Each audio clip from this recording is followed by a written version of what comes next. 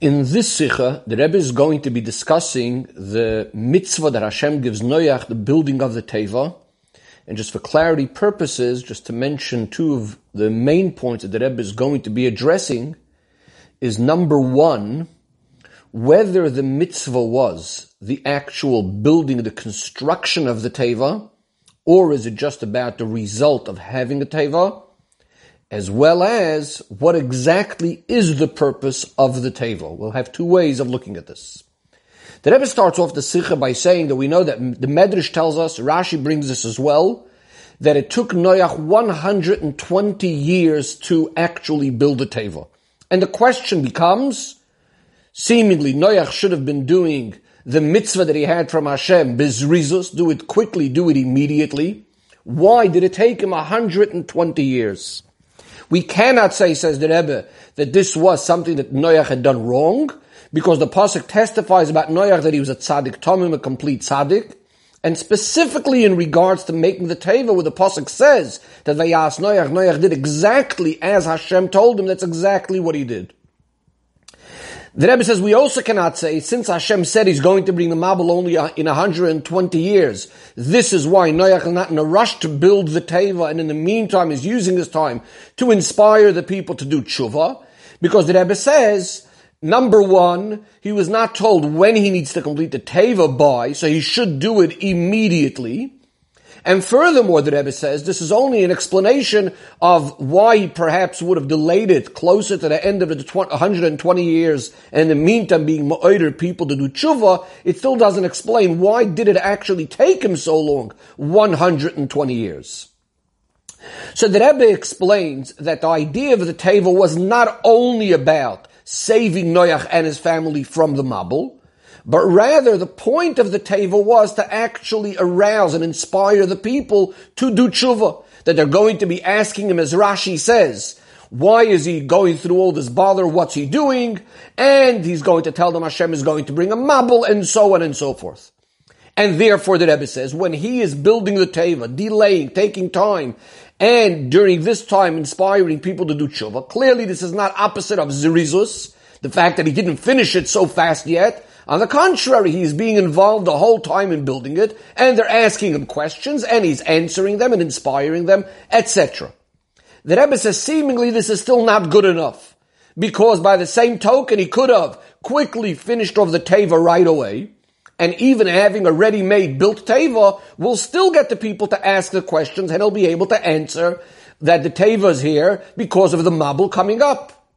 And therefore the Rebbe says it must be that somehow in the command of the Eibishter, and asay lechot teva, asay going for make that teva, it must be there is something there that's telling us that it would have taken Noach a long time, and that it had to take Noach a long time to build this teva. And not only that he ended up taking a long time because he was inspiring people to do tshuva. And the Rebbe says the explanation is very, very simple and obvious. When the pasuk says asay lecha, the simple meaning is you yourself, Noach, should make it without any helpers, without any shluchim. If Noach himself has to make it, says the Rebbe, then it's obvious and it's understood why it's going to take him so long to make a teva of these proportions, these dimensions. Of course, it's going to take him a very, very long time. In fact, the Rebbe says it's even surprising it didn't take him longer than this.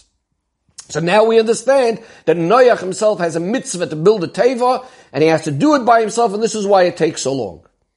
The Rebbe says that the Rogatchover actually brings a question, a discussion, whether, in regards to building the teva, what exactly was the mitzvah over here? Is it only the end result to have a teva, or is it the building of the teva itself?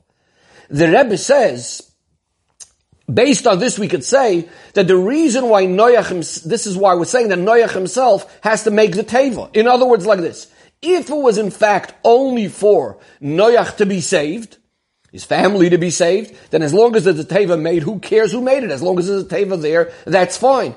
But if we're saying there's a particular goal in the building of the teva, in the working on the teva, to arouse people, to inspire people, to do tshuva, then we understand that the building itself now becomes a mitzvah, and it's a mitzvah on Noach because he is the one that's going to be ma'oder the people to do tshuva.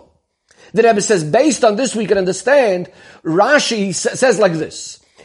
Surely there's many ways how Hashem could have helped Noach. Why does he burden him with building the Teva and so on and so forth? And Rashi explains this idea of people are going to ask him and he's going to answer, etc.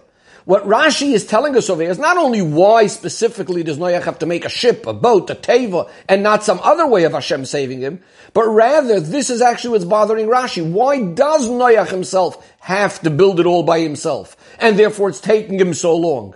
And the answer that Rashi is giving is because the purpose of the building is for the purpose of the tshuva. In other words, again, it's not only for the end result.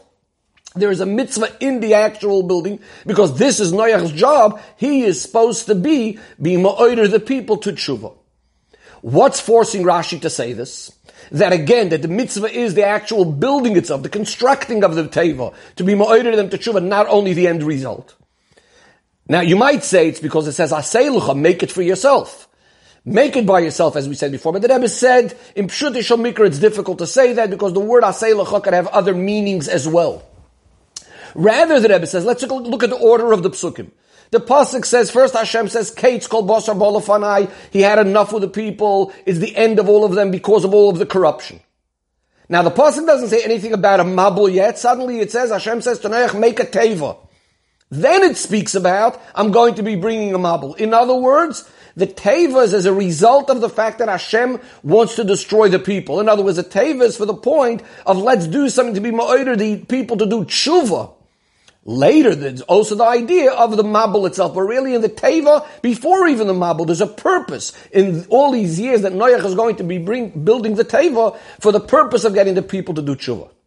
Now, the Rebbe says the truth of the matter is, we notice over here a difference in the way Rashi learns in Chumash to the way Rashi learns in Gemara, and that's not a problem because in each place Rashi learns what would be appropriate and fitting based on the context over there. But in Gemara, Rashi says that Shem ben Noach actually helped Noach. The Ragachover, in fact, wants to say based on that the mitzvah would then be just the result, not the action. Because as long as we have a teva at the end. But again, in Pshut Shel Mikra, we're saying Rashi learns that the mitzvah is the building itself, not only the result. And that's because in Pshut Shel Mikra, there's no hint even that Shem was actually helping Noach. Plus, we said that the order of the psukim indicates that the teva comes right after the fact that Hashem wants to destroy the people, even before discussing the mabul. Whereas in the Gemara does speak about Noach telling the people to do tshuva, but doesn't connect it with the building of the teva.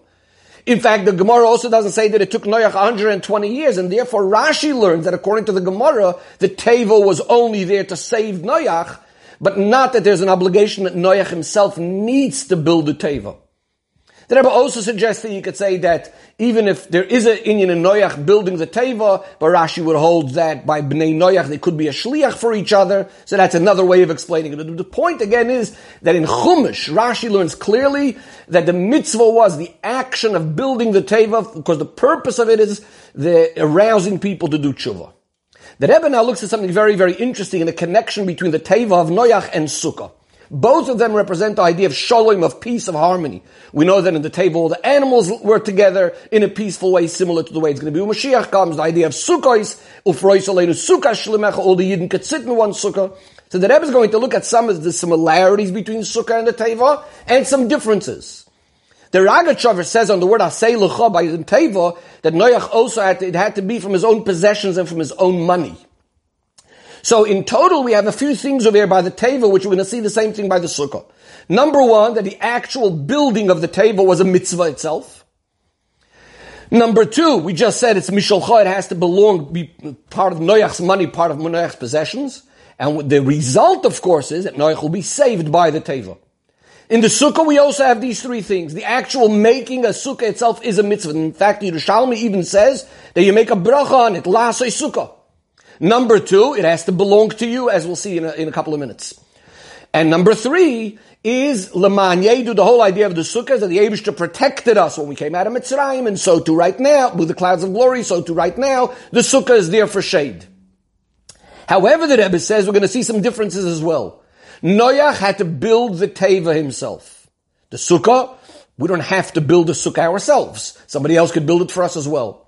By the teva, we said it had to belong to Noach, Whereas by a sukkah, although there's also a concept of belonging to you, but it can be borrowed, and when it's borrowed, it's exactly as if it's yours. How do we understand these differences between Noach, the teva of Noach, and the sukkah? So the Rebbe connects us to the general idea that we know a famous difference between Noach and other tzaddikim, who Noach didn't daven for his generation. Noach didn't have Mesiras Nefesh for them. Although he did rebuke them, he told them to do tshuva. Nevertheless, the Rebbe says the way he did it was just because this was part of the command that he was told by Hashem to tell the people to do tshuva, so he did it. But there wasn't this feeling that he's one with them and really completely giving himself up for them, as opposed to Moshe Rabbeinu, who says, if you don't forgive them, erase me from your sefer. Says the Rebbe, this will then be the difference between the teva of Noach and the sukkah, which comes through Moshe Rabbeinu, of course, and after Matan Torah. That is, since Noach was mainly for himself, therefore the way he builds the teva also has to be, he himself is going to build a teva. It has to be from his own money. Whereas after Matan Torah, we're all Yidden are like one Metzias. We're all absolutely one. Therefore, if another Yid makes the sukkah for me, it's as if I made the sukkah. If it's another person's sukkah, it can be considered mamish as if it's my sukkah, because Yidden, in essence, are forever and ever mamish, like one body, like one Metzias.